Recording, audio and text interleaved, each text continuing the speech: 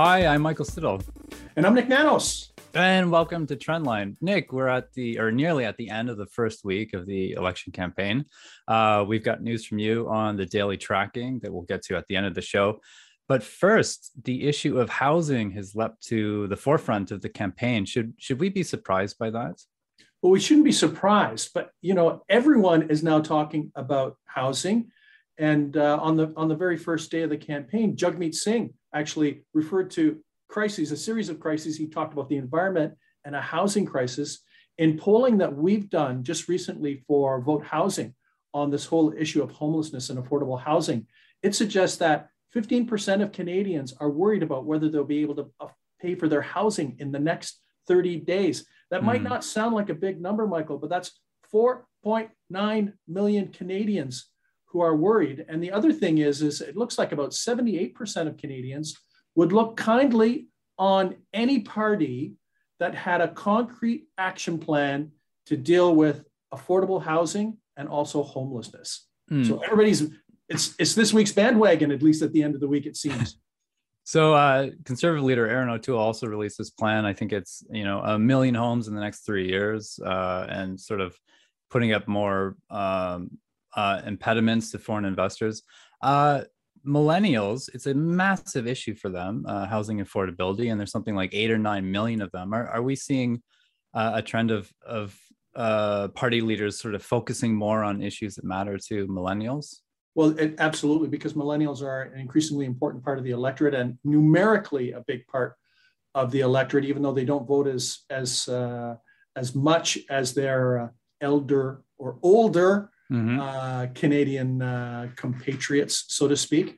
But the reality is housing affordability affects renters because it affects the price of rent. It also affects homeowners because it affects the cost of being able to get into the market. And we've had, this pandemic has been hot. No one would have thought it, but there's been a hot housing market that has driven up prices, not just for housing and the cost of housing, but also driven up the cost of rent. So in some of these key battlegrounds, British Columbia, Toronto, right?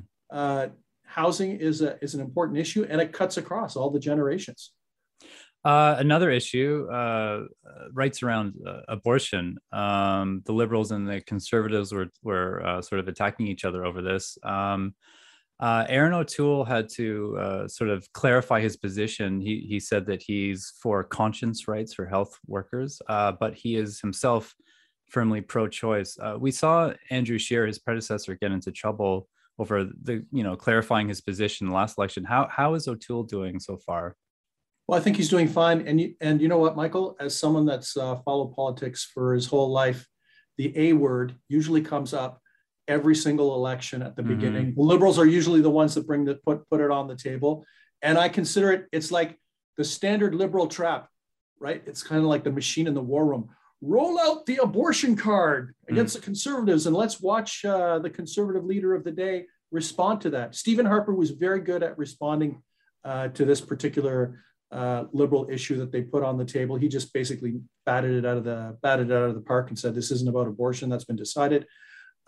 Andrew Scheer was waffled a bit on this. And as a result, he didn't look very good. And it took him a couple of days to actually fully respond. And that became an issue. Erin O'Toole, not caught in the same abortion quagmire as Andrew Scheer. He's come out firmly in favor of pro-choice. So I don't think so from the perspective, I think, of average Canadians, this decision has been decided. The Conservative leader has made a definitive statement. And I think for Erin O'Toole and the Conservatives, they're probably thinking in the election campaign, next, what is the next issue that we want to talk about? Because there's no need in talking about abortion anymore. Now, every party leader tries to convey a certain image to voters, who would you want to have a beer with, et cetera. I thought it would be interesting, Nick, if we sort of went through them all and see what they were trying to do. Why don't we start with NDP leader Jagmeet Singh? Jagmeet Singh is basically your friendly friend, your best friend, someone that would be good to hang out with, someone that you would trust, very approachable, very open, very positive, wanting to make positive change, and quite likable. Hmm. And that's actually been his brand from day one. It's a positive, compelling brand, and it's a good brand to build a base. Jack Layton, that's how Jack Layton made his breakthrough. It was years and years of him kind of cultivating a brand, and then whammo, in that one election, he made a big breakthrough.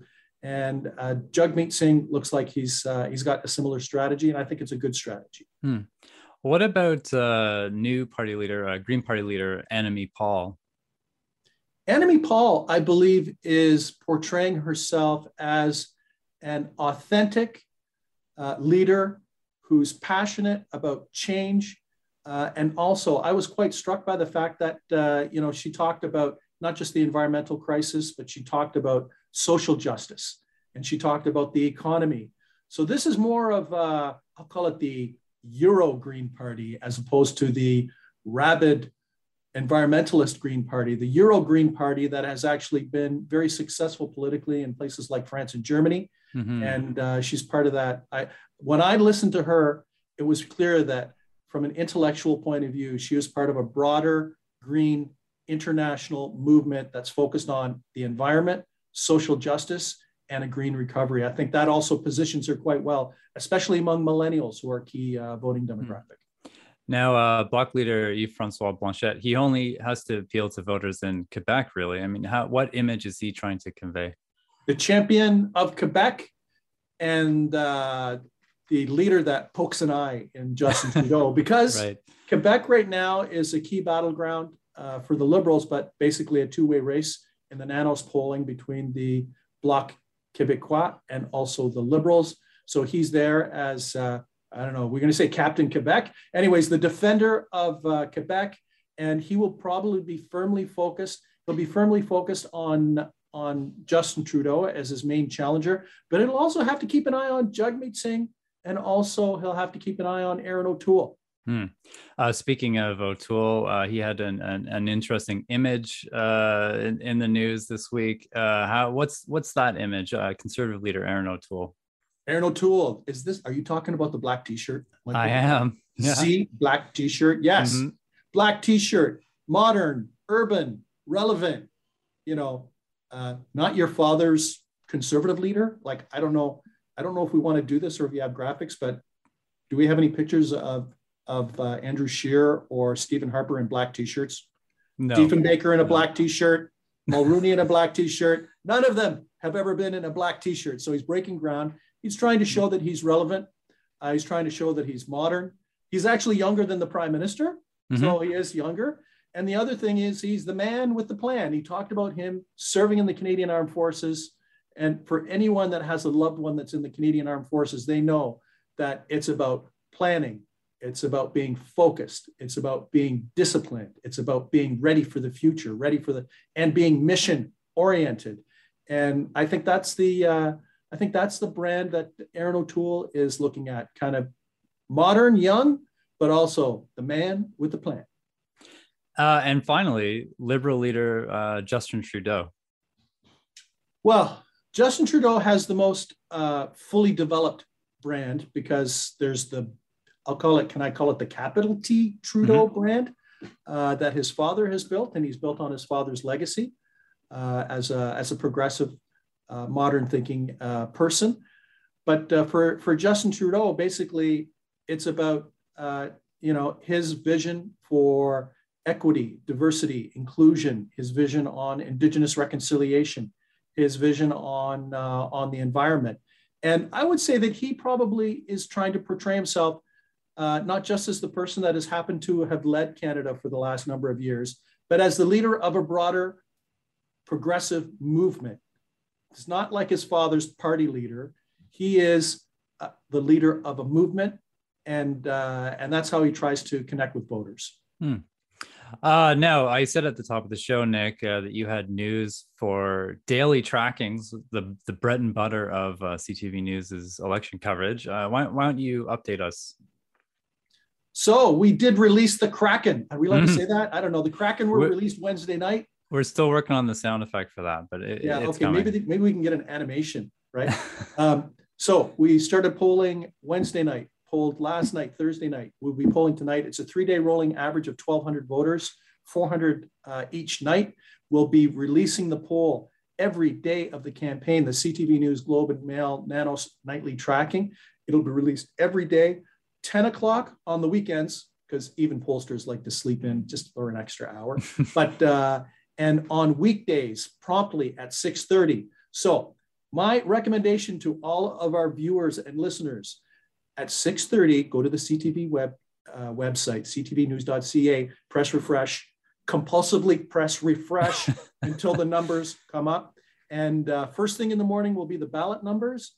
And then in the afternoon at 2 o'clock, we'll be releasing the numbers on who Canadians prefer as the prime minister. So you get a double, it's like a double espresso, triple espresso, quadruple espresso, a double hit of numbers every day from CTV News. Amazing. And of course, that's what we'll be talking about on this very show. So looking forward to it.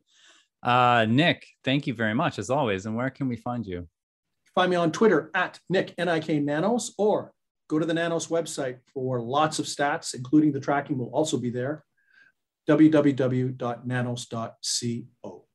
And I'm also on Twitter at Michael Siddle. You can also find more stories at ctvnews.ca, especially about what Nick and I discussed in this episode.